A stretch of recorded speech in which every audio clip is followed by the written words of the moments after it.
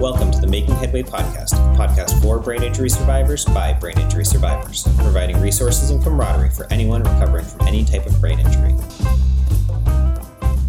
Welcome back to the Making Headway podcast. This is Erin again, and today I am with Brooke Trotter.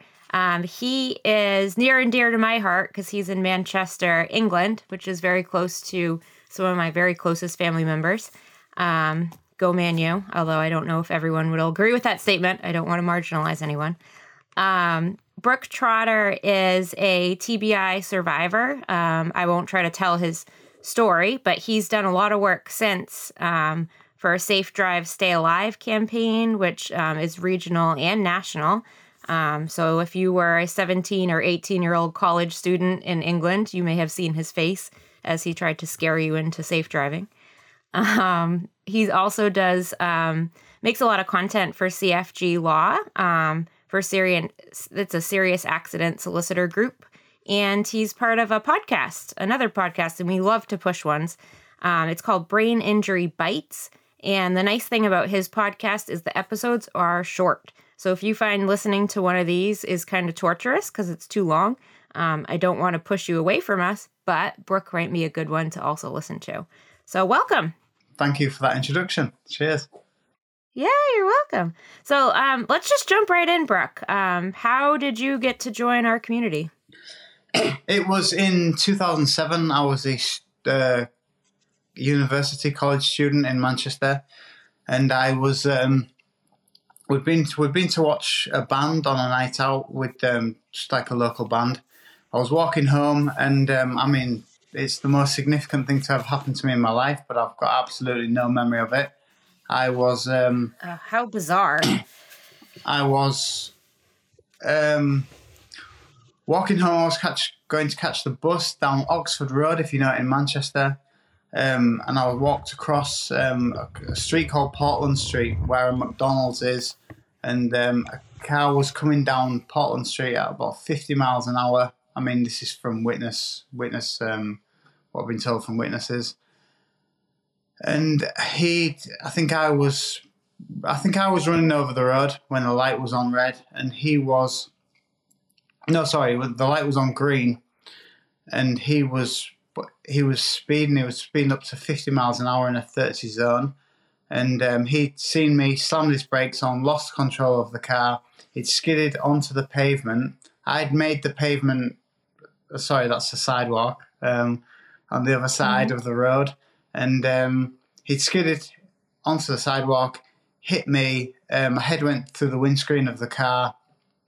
I was carried about 20 metres on the car, 25 yards on the front of the car, and I was basically left. He left me for dead. He ran away, tried to get away. He was caught later, but that's beside the point. Well, kind of thank God you don't remember all that. That's pretty traumatic. Wouldn't be a pretty memory, would it? No, I think you'd have PTSD just from the memory. Definitely. So, what happened? Who found you? How did you get off the... I've absolutely no idea. But whoever found me. Which maybe somebody saw it, because if it was a guy laying on the floor in the middle of Manchester, it could have just been a drunk student, couldn't he? So I think somebody must have seen him, call the ambulance. Obviously, you'll know about the golden hour. If you have a head injury, you basically have to get treated quickly as possible. And I was taken to a hospital nearby and stabilised. I've actually met the two paramedics that rescued me, picked me up that night, and I was given a 3 on the Glasgow Coma Scale. So anybody who doesn't know who that is, what that is. People with a head injury, if you're given a score of, I think it's like eye movement, motor response, and response to voice. So the lowest you can get is 1 for each of those, and it goes from 3. A scale that goes from 3 to 15. So the lowest you can get is 3, and I was a 3. So that all pointed to that I wasn't going to come out of this very well at all. But luckily I have. Yeah, it's kind of like a vegetative state. Definitely, yeah. From what I remember in nursing school. You don't want to be low. You want to be high on that scale. Yeah, definitely, yeah. So yeah. Luckily, though, I was... How long were you like that? I was in a coma for 16 days. I opened my eyes on the 16th day. I say open my eyes. It was like my eyes were slightly open. It was like a big thing for our family because they were like they weren't allowed in. They were only allowed in 2 at a time, but they were around the bed near the intensive care unit. And my sister actually documented it all in a diary when it happened. So that's pretty cool. And they had my dad had come in one day, and they said I've got blue eyes. So I said I can see his beautiful blue eyes. It's obviously emotional. And and then you do have beautiful blue eyes, though. I'll give you that. Then it's like it was, I suppose it's depicted in movies and in films that people just kind of snap out of a coma, they wake up and they just look around like, where am I? But it doesn't really happen like that. It's obviously like you've been... No, it doesn't. It's kind of, someone's pressed reset on your brain. And I mean, I think it was for 2 weeks, I didn't even speak. And they just thought I was going to be mute. They thought that would be how I'd be for the rest of my life. But I suppose you just cling on to anything. They were happy that I was alive. My first words. Do you remember that period? I can't remember. I've got a lot of witnesses to this though. Yeah. In the hospital, there was somebody going, like a healthcare assistant, going around offering, teas, hot drinks, basically for refreshments to my family, and they asked if anybody wanted a hot drink, and I'd had hot chocolate. So my sister went to order me a hot chocolate, and I piped up and I said, "I'll have half Stella, please, love," which is half a pint of basically it's more lager.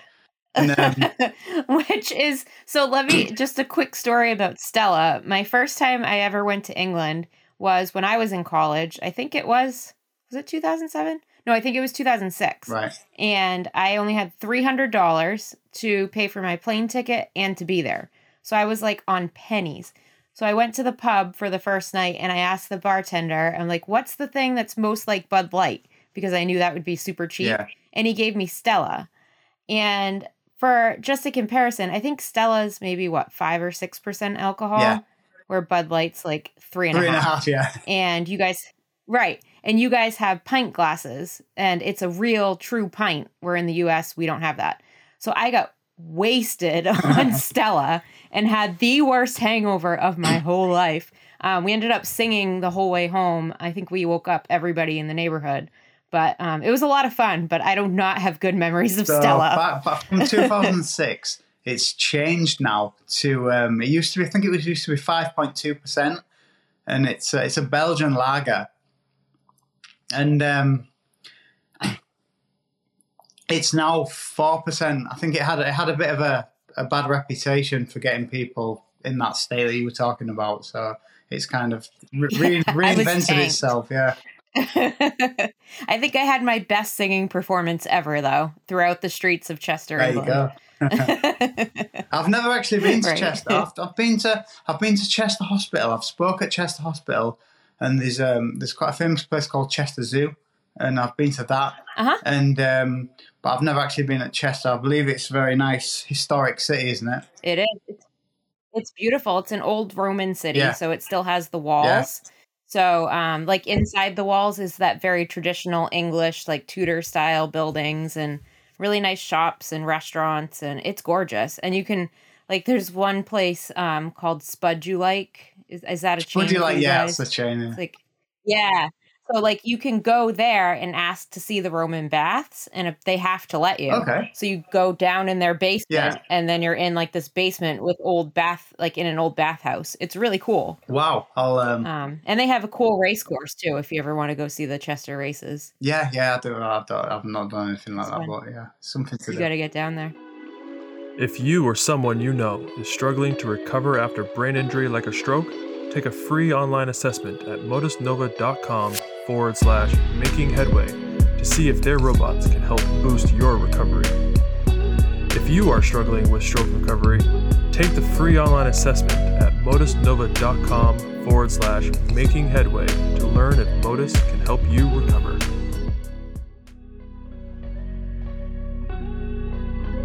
And a quick shout out to our sponsor, Headache Nutritionist. Be sure to check her out at www.headachenutritionist.com. Generous sponsors like Susanna and donations are what keep us on air. Thank you. All right. Well, now that you're feeling better, you can. So, I know we took kind of a bunny trail, but just to get back, what were some of your injuries that you endured? So, my head went through a windscreen at like 50 miles an hour. So I'd cracked my skull. Jeez. I think the impact had cracked a bone in my neck. It broke the glass had broke my nose, my jaw, my left cheekbone. My teeth had banged together so hard it broke a lot of my teeth. I've got like veneers now, and I snapped it was like the roof of my mouth that was like snapped in half apparently. Oh, and wow. Obviously I had cuts from the glass like all over my head, all of my back of my neck down there. Luckily, it was all they were all head injuries. I didn't break any like limbs or arms or anything like that. So luckily, I don't know if I'd use that word, but did it injure your brain too? Yeah, or was I had just... like a subarachnoid hemorrhage. Yeah, a brain injury. Me too. And yeah, I've got. It's not very good radio, is it? But I've got a scar there. Yeah. I had obviously when I got taken into the hospital, I had like increasing intracranial pressure, which is your brain swelling inside your skull, but obviously there's nowhere to go because it's inside your head, and so the pressure builds up. So I've had like it's called a shunt, like basically drill a hole in there and have a pressure gauge in, and I've got like a little scar there, so it's an excuse to shave my head. But your hair covers it all well. I can't see any of it. I'm lucky on that sense. But I don't really have any. It is a true invisible disability, mine, because it's you would never know. I've got a tracheostomy scar on my neck, where they had tubes in to breathe with, but that's pretty much all I've got. And so, since you didn't wake up dancing like they do in the movies, how was it for you after you started having more times of being conscious? I don't know.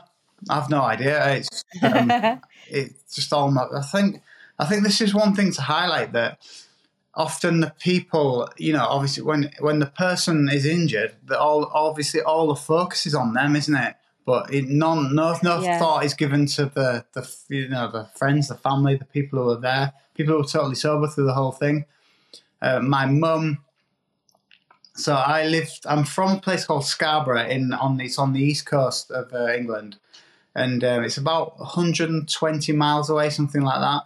And my mum was not. My dad was working in the Middle East at the time in the oil industry, and my mum was woken up at 4:00 in the morning by police knocking on her door.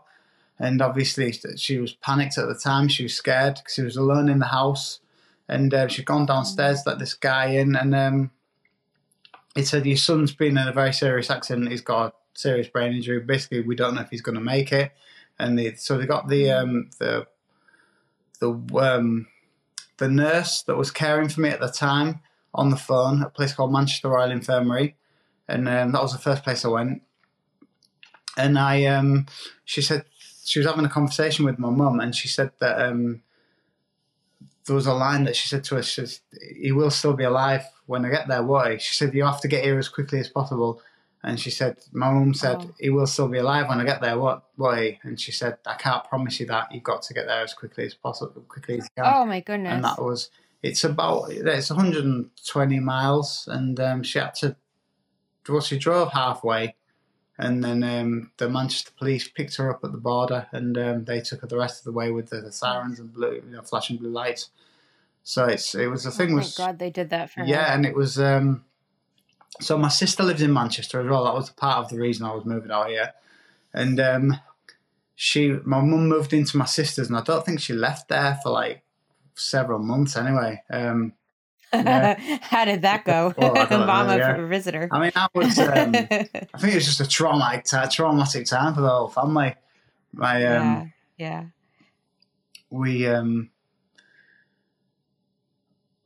when my dad, he come back. There was a thing about my dad. He said something that he recalled was like, obviously when you go on a plane, it was like a 5-hour plane journey to get home, and he recalled that obviously you have to turn your phone off, your cell phone off when you go on a plane, and he said that he didn't know, like, when he turned it off, he wouldn't be able to turn it back on till he get to England. And he didn't really want to turn it off because he didn't know whether he'd still have the sun when he turned it back on. So there's So I think, obviously, I was the one that went through the trauma, but they were the ones that really went through the trauma, I think. And I think anybody, like parents, guardians of people who have brain injuries, really do, because they don't really, you don't really understand you can't really comprehend what's going on, can you? Yeah, exactly. And that almost sounds like they could have PTSD from all of that. Just I having think my mum has, live through that. Yeah. Yeah. I mean, they must be worried for you all the time. Like, what if? Yeah, like I'm nearly 40 now. I'm still treated like a child, to be quite honest. But I mean, I live in Manchester. Yeah, so I live in Manchester. I live in my own house. It's 120 miles away. But yeah, well, as soon as I go home, it's right back to being 10 again. Do they have to call every day to check in and make sure you're okay? So I think then we're quite a close family anyway, but I think this whole thing, it made us, like, as a family, much closer. And I do call mum and dad every day anyway, yeah. Which is, some might say it's a bit soft, but I don't know, I think it's a nice thing. Yeah, and I think a lot of us have learned after brain injury what is truly important and what's not. And family is one of those pillars that's truly important if they're supportive of you. Some people aren't blessed with a family that is good to have around after brain injury. Other people are. Yeah, I think you've seen that particularly in the hospital as well. I remember there was one guy who he'd come from a homeless hostel. I don't know what you call them there, but I think we call them shelters. So, come from a homeless shelter, and he'd had nobody to come to visit him or anything like that, and I think what you need after a brain injury is you need like stimulation, that you need, like, your friends, your family around you. You need reminding of old times, and I don't think he was doing very well at all. And it does make you thoughts. Yeah, I mean, there's only so much. Yeah, very much so. And there's only so much rehab can stimulate. You kind of need that real life scenarios to really practice what you've learned. Yeah, you go into, I mean, rehab is not real life, is it? But if you've got your friends and your family around you, that's something that, and also, you don't get that constant rehab. You get rehab, it's occasionally, isn't it? But if you've got like a good friends, a good family, that's like constant stimulation. So, right. How long were you living at a hospital? It was the 15th of May that the accident happened. I got from one Manchester Royal Infirmary Hospital, the hospital in the centre of Manchester, and then I got moved quickly. A bed came available at a place called Hope Hospital, and it's now called Salford Royal Hospital. And that's like one of the top neuro units in the country, so I was kind of lucky to get a bed there. I was quickly moved there. Okay. I was there about 3 months, and then I moved to a place called Trafford Hospital, which is like that was for like rehab hospital. And that was until I think it was the 17th of October or something, about check-in. It was just short of 6 months altogether. So Wow. quite. And then did you go straight to work living on your own, or did you No. have a time of living with your family again? Yeah. How did that go? So I moved back to being, I'd been around the world. I'd come back to Scarborough, where I was from. I'd moved to Manchester to start university, and then I went all the way back to parents' house in Scarborough, which was like a massive step backward. But so I lasted 6 months there. Then my sister, who lives in Manchester, said, "Why don't you come and live with me for a little bit?" So I lived with her for 6 months, and then I lived with. Then I moved in with a bunch of my friends that I thought I was ready to move back in with my friends, and I suppose then it highlighted that all the things that my family were doing for me in the background without me realizing. But when you're totally on your own, and obviously it was three or four guys, and they were just living life, and so they were coming in at, who knows what time in the morning, and I it was just, I wasn't sleeping very well, and I went to I got quite depressed, and I moved. So the idea was to move back home, but I got my own apartment at home.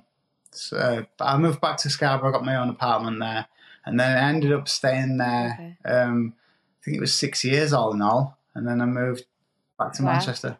I probably wasn't ready to move back to Manchester, but it's like, when you gonna do it? You have to do it, don't you? Yeah, like no time's great, but sometimes gotta happen. I'm glad I did it, yeah. So, yeah, and now you're completely independent, living completely independently? Oh, yeah. For the most part? Yeah. Yeah, sort of? You still have supports in the background to help you out? No, I don't actually. No, not really. That's good. Yeah. No, it's good. Yeah. What are some of your long-term complications? So Do you still struggle with anything? I've gotten fatigue. Fatigue has been the main one for me, and that was me the too. big, I guess, source of my depression. I just thought it was never going to get better. I thought it was going to just be with the rest of my life. And I used to have to go to bed like 2 or 3 times a day just to manage to get through a day. Now it's absolutely, it's weird because you can, like, I've run half marathons, I've run 2 marathons, I ran an ultra marathon, which is like 30 miles. Jeez. That's insane. In June, yeah. And on those days, because you're so full of adrenaline, you don't need to go for a sleep in the middle of the day. But my God, the next week I was absolutely exhausted. Yeah. I can imagine. I have not tried. So I was a runner before my injury, and I've not gotten back into long distances. I haven't gotten back into any distance right now, but I had myself up to like 3 miles again. And just that little bit, it like down for the count. And I'm like, what is going on? I ran 3 miles. It's not like I ran a marathon, but I would be out, like, really good sleep, but like sleep for 2 days. Oh, definitely. Yeah. I don't sleep well. I'm still working on that. And I think that's an important thing that maybe we can touch on a little bit, because it gets dark, I think, for a lot of us. And I don't know that we all look at the connection that sleep has to the depression. No. Because sleep's like a double-edged sword. Like, you can have too much sleep, which will make you depressed, or too little sleep doesn't allow your brain to have time to rest and recuperate, so you get depressed. A happy medium, don't you? I'm jealous. People who get 8 hours sleep, I'm very jealous of them. A good night for me at my best is probably 6.5. Oh, then you're going to hate me because I get like 10 right now. Thank God. It's medicine-induced sleep, but hey, I don't care. Oh, yeah. If I can sleep, I can sleep. It's such a hard time. Like, I had an incident where I had 3 days without being able to sleep at all. Really? And then prior to that, yes, at all. Wow. It was awful, awful, awful, awful. And I don't know, like, it almost made me like manic. And I don't know if it was like, they think maybe the medications I was on were interacting and making me be too up. but it is not being able to sleep is the most awful feeling. And then being manic on top of it. I don't know if you've ever experienced mania, but you know you're out of sorts and you know you're way too high up, but you can't do anything about it. Yeah. It's awful. I hate it. I'm very careful with caffeine for those reasons as well. I've been through that. No caffeine. I'm sure others are probably. Are you pretty sensitive to it? I don't know. So I'd say caffeine doesn't affect me, but I think it's like, you know, when people have a cup of coffee and then they go mad and they're just like, they're full of energy. Yeah. I don't ever get that. I wonder if it's because I drink too much of it. But it's always in my system. I don't know. So you do caffeine, or do you not? No, I do. Yeah, but I'm sensible with it. Yeah. I have it on the morning, but I don't. I've got a rule with myself. I don't have it after 12 o'clock, after lunchtime. Yeah. Yeah, that's smart. And that's probably, at least in my medical training world, that's what we try to do with our patients, especially our older patients who like to just drink coffee all day long. And then they're up all night long because why? They've been drinking coffee all day long. Yeah. Or tea. It's one of those things. Tea too is just as bad. And if you're awake in the middle of the night, it gets to like 2 or 3 a.m. and you're trying to remember, and then you're like, oh yeah, I had a coffee at 5 o'clock. But that's why. Do you find that you do decaf better if you need something in the afternoon? I've had decaf, but I don't know. It's like alcohol-free lager, isn't it? So caffeine and alcohol must have a nice taste to them, because both alcohol-free lager and caffeine-free coffee taste rubbish. Yeah, I agree. I'm like, if I'm going to have I'm not going to have decaf. If I need a hot drink in the afternoon, I'll have herbal tea, which has no caffeine. But what's the point of decaf? I know, yeah. It's like, it just doesn't taste as good, does it? And it doesn't give you what you're looking for, so what's the point? Yeah. Now, you don't have to answer this if you don't want to, but I know alcohol was related to your accident. And for me, alcohol wasn't related to my accident, but I'm much, much, much more sensitive to it now than I was before.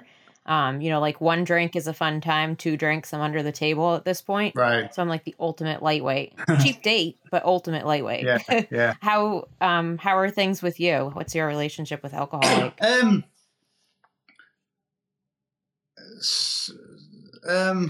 and off. It's like before 2007, that was one of my I was a student, so that was one of the main pastimes, was drinking.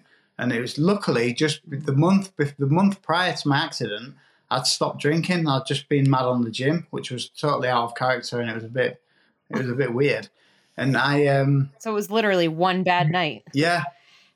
Well, I think what I did, I had like a month off alcohol, and then I'd gone out with some friends, and I started drinking just like I used to drink.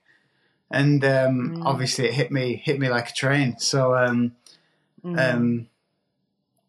now I've kind of always wanted to get back to something that I've found is weird in my life, because you're always trying to get back to the person you were before the accident. And the person I was before the accident was a student that used to drink a lot. So I've always been and a way younger version of yourself. I've always been aiming to be this 24-year-old student who was in the pub a lot. So that sort of thing I've kind of aspired to. And then I'm all right now. I can, but the hangovers are worse. I'm actually writing something for my job, from writing a blog. I'll send you it when I've done it. And it's about alcohol. And I think it's like a lot of people will have a problem with alcohol who've got brain injuries, but don't necessarily want to admit it, and they keep it under the radar. Yeah.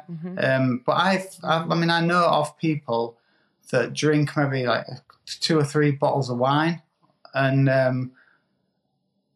I think that's a lot. because I'm not anywhere near that I don't have a drinking problem. But like I've been known. I go through periods of like not drinking for a while, and like I'm not drinking at the moment, and then I. But I mean, for my I say problem is like 2, 3, maybe 4 bottles of beer on a night, And but because that's not anywhere near the 2 or 3 bottles of wine, then I don't think I've got a problem. But but those people don't have a brain injury neither, and it's a lot. It is quite bad. Are you finding it hard to recover at home after a stroke? Modus Nova makes robotic devices to help folks with a brain injury regain the use of their affected limbs. Recovery after stroke takes thousands of hours of work that isn't all covered in outpatient therapy. Whether you're 10 days or 10 years post-stroke, recovery is still possible. You just need many hours of rehab to make that happen. The Modus hand or foot are AI-powered robotic exoskeletons that help users do exercises through the playing of video games, similar to the way an occupational or physical therapist might work with your limb. Recovery after stroke is hard because stroke survivors don't get enough hours of rehab to regain function. Find out if Modus Nova can help you by taking their free online assessment at modusnova.com/makingheadway. Modus Nova helps survivors with little or no movement get moving again. They help you get in the repetitions you need to form new neural pathways. Through playing video games, the robotic hand and foot can assist with limb movements to provide a personalized exercise experience. If this sounds like something you want to try, visit modusnova.com/makingheadway to learn more. Make sure to use special code MAKINGHEADWAY when you sign up and get a month free with the 30-day challenge. Visit modusnova.com/makingheadway to get started. That's MOTUSNOVA.com/makingheadway. So I guess what I'm kind of hearing you say is you feel like if you've had 3 or 4 drinks that maybe that's a little too much for you. Yeah. But for someone else it might be nothing. No, yeah, nothing. Yeah. And I know what I find like with alcohol in my life, it's kind of like, why am I drinking is the important question. Like, am I drinking because I'm having a nice meal and this red wine would be amazing with that steak? That's not a problem. Like, I don't consider that a problem for me. Yeah. But if I'm drinking because I'm trying to hide from something, or I feel bad and I just want to slug down a bunch of drinks so I fall asleep, for me, that's problematic when I'm using alcohol to cover up something else. It's the thing about alcohol is it's so readily available, isn't it? You can just go to the shop and you can buy it. It's not like it's difficult to get hold of. So it is a problem, I think. Depending on how you use it. For some. Yeah, I think it's how and how you use it. I know others in my life have had those same types of moments where they're like, wait, why am I drinking? Oh, I'm drinking because I had a bad week and I've drank every night this week until I black out. That's a problem. That's definitely a problem, yeah. So your blackout is definitely a problem. Yeah. So that's interesting because I know... Go ahead. I was going to say drinking socially is... Well, providing you don't do it too much, that's, okay. But drinking on your own, I think, is a problem as well. It can be. It could be, yeah. I mean, there's some nights where, I'm married and I have a dog, so there's not a lot of people in my household. So if I have a glass of wine with dinner and Troy chooses not to, I consider that okay, even though I'm technically drinking alone. But I rarely do it because it feels weird to not do it socially. It feels weird to do it alone. And it makes me question why I'm drinking. And another point I wanted to bring up is we've talked to several different nutritionists on the show who are very opposed to alcohol for brain injured survivors because our brains don't handle alcohol in a great way, which, for some people, I think that's probably the right path. Yeah. For me, it's not. Me, I love wine. Like Troy and I's biggest passion is going around the world, going to different wineries and vineyards and learning about it and buying it. Yeah. Like that's where we spend our money. So for me, it's a hobby. It's a hobby. It's not a crutch, I guess. Yeah. Yeah. There's all those people that there's that argument. You don't need an alcohol have a good time. No, you don't, but You kind of it does do. help. Yeah. It does help. Yeah. It's like that, especially if you're with someone new and you're out for the first time with them. If you don't have a drink or something to put in your hand, like, what the F do you do? Yeah, exactly. Like, yeah. like, what do I do with myself? I'm too nervous. I don't know what to do. Yeah. I have found that I drink a lot more water now socially because I do get that, like, oh no, you're a new person. What do I do? Because I'm a little more anxious since my brain injury as well. So I'm getting used to like drinking waters, or like some restaurants will do mocktails. So it looks like you're drinking a cocktail, but you're not. And that's a lot healthier because my other thing is like I have regulation issues. So I may just like slug it all down and then be like, oh, shoot. Yeah. I've only been here 10 minutes and my drink is gone. Yeah. What do I do now? I drink fast as well. More frequently told. Yeah. I think, and I found since my injury too, I eat faster. Like I have to remind myself, like, no one's going to steal your food. Yeah. It's right here. I don't know if it's not going anywhere. I don't know if I have the thing with eat faster, but I definitely drink faster. I don't know. I was going to say something. Yeah, it's that regulation piece. That's okay. No, that's what I was going to say. You mentioned you had a thing about like anxiety and stuff like that. I think for me, weirdly, it's made me a lot more confident. Me too. I'm more confident, but I do have anxiety. All right, okay. Yeah, well, I've spoke about it loads of times. Like I had this injury and I was thinking, what am I going to do with my life? It was in my early 20s. It was a particular time when all my friends were, they were, going on, starting off careers, going around the world, doing different things, exciting things. And I just thought, I'm just stuck in a house and doing nothing. And I was just depressed. And I just thought, what can I do? I think like going back to university wasn't an option because my concentration was just terrible. And like starting a job and working your way up didn't seem an option either because of fatigue. So I read something in this. It was in a free paper, and it was a free newspaper, and it was like the 10 things people are most scared of, and I think death was number 3, and I think spiders were number 2, and number 1 was public speaking, and I just thought, well, I'm not massively confident about that, but it's something I could do. And then so I did that. The first one I did was for a charity in Scarborough, where I'm from. It's called Headway, the charity, and I did that.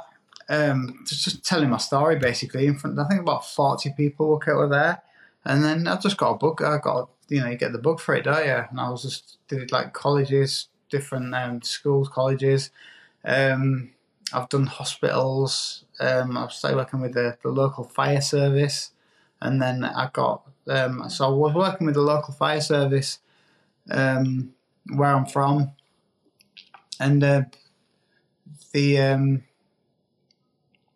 used to go to this college, and I'd done a few talks with them, and when it came to the end, I was like to the guy, "What is there anything I can do?" And he put me in touch with the lady in Manchester who was doing this thing called Safe Drive Stay Alive, and it was sort of doing the same thing basically, but to a much bigger audience. So, speaking to like 500 students at a time, and that's remains yet the biggest. Is that the program where you're scaring people into driving safe? That's that, yeah. Let's just tell them horse stories. It's kind of like, remember fairy tales? Like, have you ever looked at the like Grimm Brothers fairy tales? Yeah. Have you heard about this?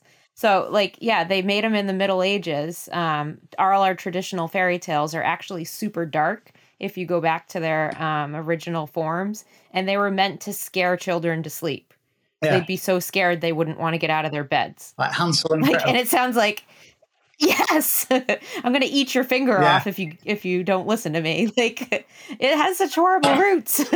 That's the but I guess it works. It's good how they do it because the it's in a studio. No, it's not. It's in like an arena, and and they've got like the flashing lights, all the pyrotechnics and stuff, and the lights are going, there's smoke, and there's loud music, and it's... How awful for a brain injury survivor. Yeah, I'm sure, yeah. Well, when the students are coming in, it's like loud music, and it's pumping, it's, you know, gets them all excited, and then so you get them all happy, and then you hit them with the scary road stories. So how it works is this, like, usually someone from the police, from the ambulance, the fire service, the hospital, and they all tell like a harrowing story from their career. And then there's me, I was a student when it happened to me. And then it finishes with like usually a parent or a family member who's lost somebody who's been killed by a young driver. And it's quite a powerful thing. I'm really proud to be, really proud to be involved with it. You get a lot of people crying at the end. It's quite a powerful day. So it's one of those things. You're kind of like a national celebrity now. I wouldn't go that far. Everyone's seen your face. I wouldn't go that far, but it's one of those things. How can you quantify it? How can you say how many lives it's saved? Because you don't know if if you've got somebody who they might have, just stopped and looked once more, left and right, before turning out into traffic because they've seen the show. You can't tell how many people you've done that to, can you? But I'm sure it definitely has an effect. So, and what's the driving age in England? I think it's 17. Okay, so you're hitting them right up when they're first starting to drive. Yeah, so 17, 18, these. And I think that's an important thing. Like I know I make fun of scaring people into driving correctly, and I shouldn't, because 17, 18-year-olds are invincible. Like they really feel like nothing can hurt me. So to probably hear from someone like you, were you around that same age? I was 20. I was a bit older at the time.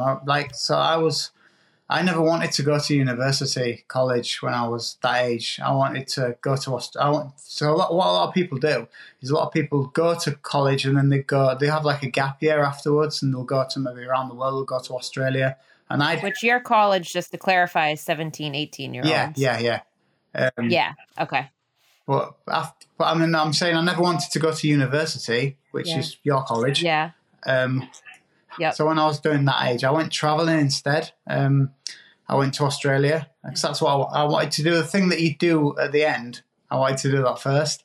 And then I came back, and then when I was 23, I started at university, started at college. So I did it backwards. I feel like that's a smart way to do it.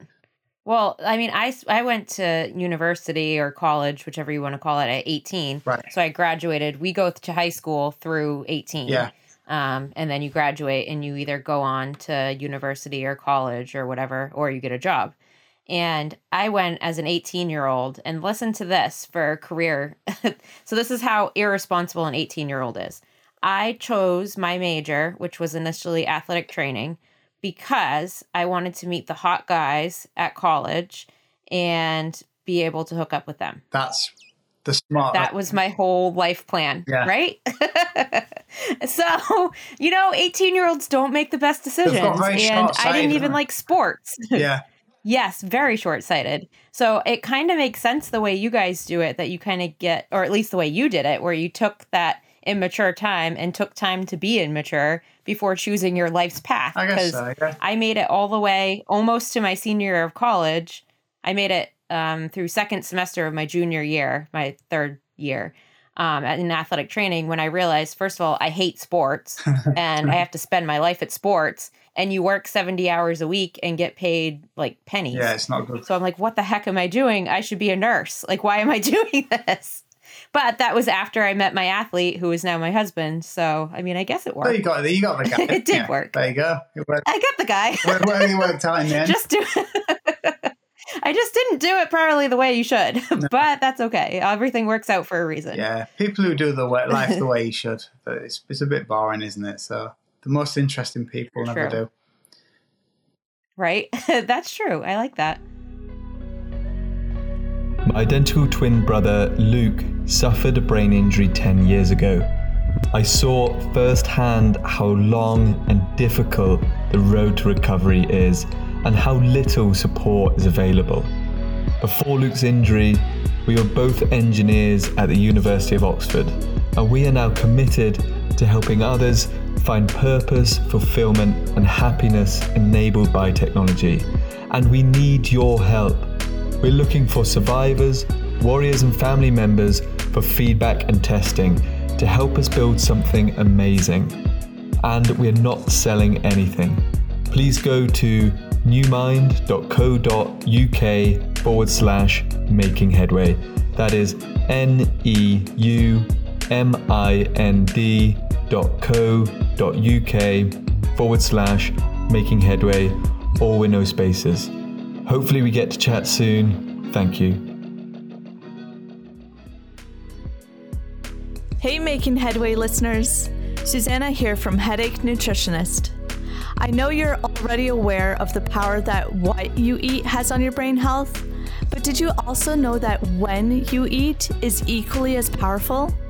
Focusing on this has shifted my chronic daily headaches and episodic migraine to become almost non-existent. I am now 3.5 years completely migraine-free. To find out more, attend my free 50-minute training, Say Goodbye to Persistent Headaches at www.headacheshandled.com/training. I like that. So what are you doing now? I mean, you're what, 14, 15 years out from your accident? So I live in Manchester. I live on my own. I got a house with. I was in Manchester for university, for college, and then I was obviously I had the accident, and then my sort of aim in life was to get back to where I was. I was back in Scarborough, which is a much smaller town, about 50,000 people, whereas Manchester's over 1 million. And I wanted to come back here, so I just did it. I was like, right, I want to come back here. But obviously, when you do that, I was looking back through rose-tinted glasses. I was thinking about all the good times I used to have. But of course, I was a student. I didn't have a brain injury. Everybody that was here then has now moved away. So I came here. I live in a nice place called Didsbury. That's where I remember my sister used to take us for dinner sometimes. So we used to go there. And I lived in like an apartment, and then I moved to another apartment which was behind the house that I lived in, and then I bought a house which was about 200 yards away from my apartment. So I've been here ever since. Nice. And just through making different connections and stuff, this company, CFG Law, who have been brilliant to me, by the way, I started working for them. So what he wanted, Richard, the boss, what he wanted to do was start to produce like an online information center, not necessarily for his clients, just for people who've got a brain injury. It's free to access, and so he wanted me to. They've got a few different people writing for them. They've got somebody with so I've got a severe brain injury. They've got people with a mild traumatic brain injury, people with like spinal, all basically spinal injuries, all the different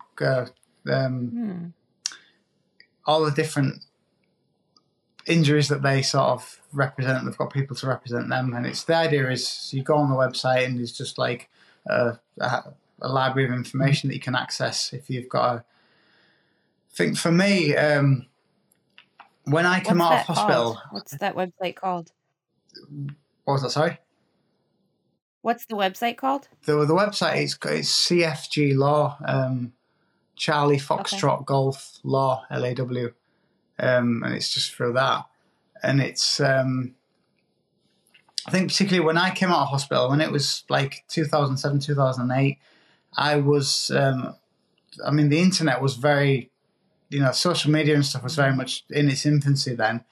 and I was like trying to Google things to find out people with this condition that I've been told that I had. I'd never heard of a brain injury, and I suppose you Google things, and you find what you'll tend to find is people with like the extreme examples of what you've got. So you get like people with really serious brain injuries, and who were in a really bad way. But that didn't really speak to me. I wanted something. And it almost makes you feel like an imposter, at least for me, because I'm like, I can walk and talk and bathe myself, and I can live independently. And then you go online and you see these people that are so much more debilitated, and it makes you feel like, well, I guess I shouldn't feel bad, but yet you still feel bad because you have a brain injury. I went to something I started doing was I went to another university. I used to go across there and help out there, and so that their students were like going to become nurses, or in the industry of nurses, doctors. There were occupational therapists. I think it was for occupational therapy. Do you have that there? Mm-hmm. Yeah, I'm in it now. So, students wanting to learn occupational therapy, and the idea was there was like different people with different types of disabilities, and they were like interviewing them. So they'd all come in there. So I went to this university. I walked in this room with all these like disabled people. They were in like electric wheelchairs, and they were like in crutches. They were really struggling to walk in wheelchairs. And the week before I just run a marathon, my first marathon, and I was still in training from that, and I just thought I felt like a massive imposter because I was probably fitter than the majority of the students there as well. But it's just that's the thing about brain injury, isn't it? You don't look like you're injured. You look like you're fine. Right. And that can be good and can be bad. You can hide behind it, or it can make it so that other people assume more out of you than you're able to give. But I mean, like I think honesty is just such a big point of all of this. Like we just have to be honest with others about who we are and what we're capable of, because we're capable of a lot, but we might have to do it a little differently. Yeah. They've started doing this thing now. It's in, they started doing it in one of the supermarkets, and it's like a lanyard, it's like a sunflower lanyard, around the thing around your neck. Yep. And if you're wearing one of them, then you've got like, it's signaling to the staff in various places. You can wear it in airports, supermarkets, wherever. It's signaling to the people there that work there that you've got like a hidden disability, and you might need extra assistance. So it's like it's like a way of saying that you've got a hidden disability without having to say it, if you know what I mean. So what a great idea. I know I've been thinking about like jewelry or something. Like, could I make like a bracelet or some sort of alert? Yeah. But you can't really see a bracelet on people in the grocery store. No. A lanyard's kind of a great idea. Yeah, it's just like a sunflower. Sunflower lanyard. I think that's what it is. So that's something they've started, isn't it? So it sounds like you've been able to do a lot with your brain injury. You've kind of incorporated that into your career and your livelihood at this point. I suppose, like, it comes to the point, like, you're going through this, you're exhausted, you're having to go to bed 2 or 3 times in the day, and you're just thinking, what am I going to do with my life? And it was, I think it was a 3-year mark, because I read somewhere in a textbook or whatever, you can read somewhere that your brain, after an injury, your brain heals for maybe 2 or maybe 3 years, and then after that, it's the techniques that you start to use to help yourself, to overcome your disabilities. And I got to I think I was thinking that one day I was just going to be totally better, and I was still thinking that right up to like the last night of the 3 years. It was the 14th of May in what would have been 2010, and when I woke up in the morning, I wasn't miraculously better. I went into a bit of a depression, and then I sort of told myself to get a grip, and I started going for a run every night, just a little, like a mile circuit, and I used to do that every night, and I just felt so much better, and I can't even remember what point I was making now, but Well, the point I'm hearing you say is that you've really been able to use your brain injury. Yeah, Even though you're not 100% better, you've been able to use it to be better. that was it. Yeah, and then I started doing different runs for charities, and I think like I thought like do it's like 10K, which is like 10 kilometers, which is like 6 miles or something. And that's my favorite length of run. That's a 10K. Yeah, 10K is like, it's a little more than like a 5K I can kind of always do. Right. But a 10K is just enough where I have to try a little bit in training. Yeah, it's about so I an can't hour. just slack off. Yeah, it's perfect. It's like the perfect amount of time. Okay. But it's not so much like a half marathon and a marathon. You're really committing like large chunks of your life to that. And I just don't have time for it. Do you know what? I've never followed a specific training plan. I've just kind of You're one of those that can just go out and run it? No, I'm not. Okay, good. But what I've done, I've never like tracked my miles or anything like that. But what I've done is I've just I've run a lot before a race, and I tend to run every other night. But so I've started doing. I've done 10Ks. I did the half marathon. I've done the half marathon like 6 times, I think. I've done. I did one marathon. One marathon. It was in York, and then so I was signed up for the Manchester Marathon the next year, 2020, and obviously it was. What happened? It didn't happen, did it? So I thought I'd collected like £800 in sponsorship, and I thought, right, I'm gonna do it, and I had like a GPS watch, and I just ran 26.2 miles on my own. So I do kind of hate you for being able to say, yeah, I just did it. I just kind of I've done a lot of training for that. I hate you a little bit. Yeah. Yeah. Okay, you trained for it. As long as you had the training there. I definitely trained for it. Because I'm the one that has to have, like, I have to have a training program or else I don't stick with it. Where it's like, okay, day 1, you run a mile sprint and then you walk and then you build up the whole time. In fact, if I don't have that, I'm kind of lost. That probably would be good for me because I work very well if like somebody tells me what to do. Then I have to check the box. Yeah, I'm not very good at organising myself. I'm terrible at organising myself. But that's what I do. I just run quite a lot. Yeah, that's awesome. I hope to get back to that. I actually just started physical therapy because I find right now every time I do high intensity exercise, I get a headache that starts in my neck and shoots into my head. Ooh. Which, when I had my bleed, that's what happened. I had a headache that started in my neck and shot into my head. Oh no, it's happening again. Exactly. So I'm like scared of it. So now I'm doing PT so that they can teach me exactly what's safe, what's not safe. And I swear I'm going to be running again and I'm going to lose the extra pounds I put on during brain injury. So how long are you out from your injury? Mine was May 11th, 2020. So not long at all then. What's that? Like a year and a half. Yeah. Wow. Yeah, pretty soon. We started this podcast when I was only a little less than 6 months out. And it was selfish. I mean, starting Making Headway podcast was selfish to help find things to make me feel better. Yeah. I mean, Mariah didn't do it to help make me feel better. She was doing it to help make her feel better too. Yeah. But we've met so many people and learned so much that it's kind of a cool way to figure out what to do after your head isn't working the way it's supposed to. One of those things that it's like not a mistake, but it like it just happens.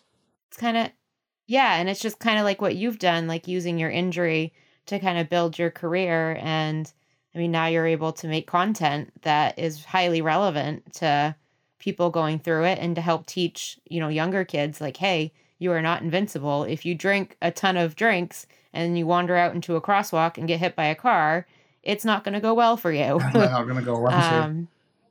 Yeah, exactly. That's what I was going to say. I love... Obviously, like in America, they have much bigger cars than they do here. So it was a small car that hit me, a Ford Fiesta it's called. And I often... we have those. My sister has it. Oh, does she? She has a Ford Fiesta and it's named Fifi. Yep. Fifi the Fiesta.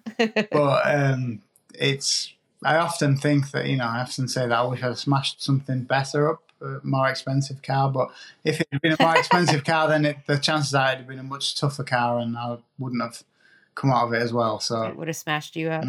Yeah. So, Brooke, we're kind of nearing the end of our conversation, as much as I don't want it to be, but I know for our listeners, we can't go much over an hour. People kind of drop like flies. Wow, that went fast. I know, right? Flies, we're at 55 minutes already. Yeah, me too. So, can you tell our listeners how could they find you? What ways could they connect with you?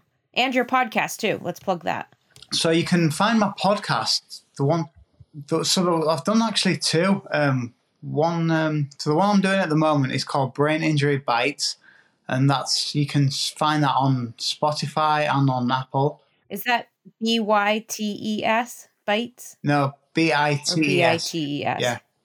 Okay. BITES. Okay, so that's on Spotify and Apple. Yeah. There's another one that's on Spotify and Apple. Was a series that we did with three friends. 4 of us. We did in lockdown actually, over Zoom. That was Life with No Filter. That was another one. I listened to you guys. Really? I didn't know you were on that. Yeah. Was Bassett? Is that her last name? Kavita Bassett. Bassett. Yeah. Was she on it? Yeah, she was on that too, right? Yeah. Yeah, I didn't know I was listening to your podcast. Brain injury. Did I tell you I have a brain injury? It's a small I have lots of memory issues. small world, the brain injury world, isn't it? Yeah, it is. I've got a Facebook page called Brain Injury Brooke. I've got a Instagram page called Brain Injury Brooke. Twitter, I don't really use Twitter, but that's called Brain Injury Brooke as well. So Brain Injury Brooke. We have a Twitter too, but I don't even have a Twitter account, but yeah, Making Headway does. So I have no idea what's on there. So if you're following us on Twitter, I'm sorry. I've got about change 50 to Instagram. followers, It's much maybe. better. I don't know. Yeah. I've never even looked at it. I'm just like, okay, we have one. So yeah, for all our listeners, I'll have all those links in our show notes. So please do check out Brooke. He's a pretty cool guy. He's done a lot. And I feel at home being able to talk to you because my family's in your same area. You have almost the same accent as they do. So Brilliant. It's kind of amazing. Yeah. You'll have to give me a call next time you're over. I will, if I can Stella. ever get out of the United States. Yeah, no Stella. I want a nice wine. Okay, we can do that. Stella gives me, just thinking of the word Stella gives me like an instant headache. It was the worst hangover. And we had to take a train the next day. We went up to Edinburgh and it was like a 3-hour train ride. Oh, nightmare. So just with the worst headache ever and those stupid, hot, nasty bathrooms. Oh, I know exactly what you're talking about. Yes, it was awful. But yeah, so on this happy note, I will definitely look you up the next time I'm coming over. And this is Erin signing out for Making Headway Podcast. See you guys next time. Bye. Thank you. Hi, everyone. Making Headway Podcast is just a side project that I love. It's given me a lot of community, along with giving you guys community as well. And I really thank you for supporting me. If you'd like to do something extra, we would really appreciate it. There's a few ways you could help us out. Rate us on your favorite podcasting platform. Share us with friends, family, or anyone that you think might want to listen. Also, clicking on the links in our show notes for Amazon gives us just a small kickback, just enough to help pay those bills.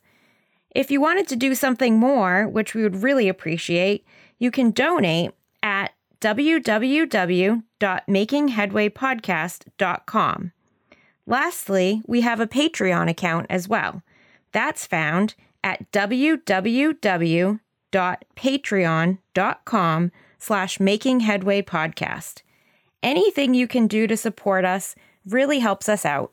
Thank you so much. We really love you, listeners. Bye. Thanks for joining us on the Making Headway Podcast. For more information and show notes, visit makingheadwaypodcast.com. Subscribe to the podcast on your favorite platform and leave us a review. Check us out at Making Headway Podcast on Facebook and Instagram and share with your friends. Catch you next time. All topics are intended to be used for educational and entertainment purposes only. The podcast is not to be used as a substitute for medical advice. Always consult with your healthcare provider for any issues or treatment considerations you may have. For our full legal terms, please see our website at makingheadwaypodcast.com. This podcast was recorded, mixed, and mastered with love at Stoutheart Studios. Sun rises across the ocean.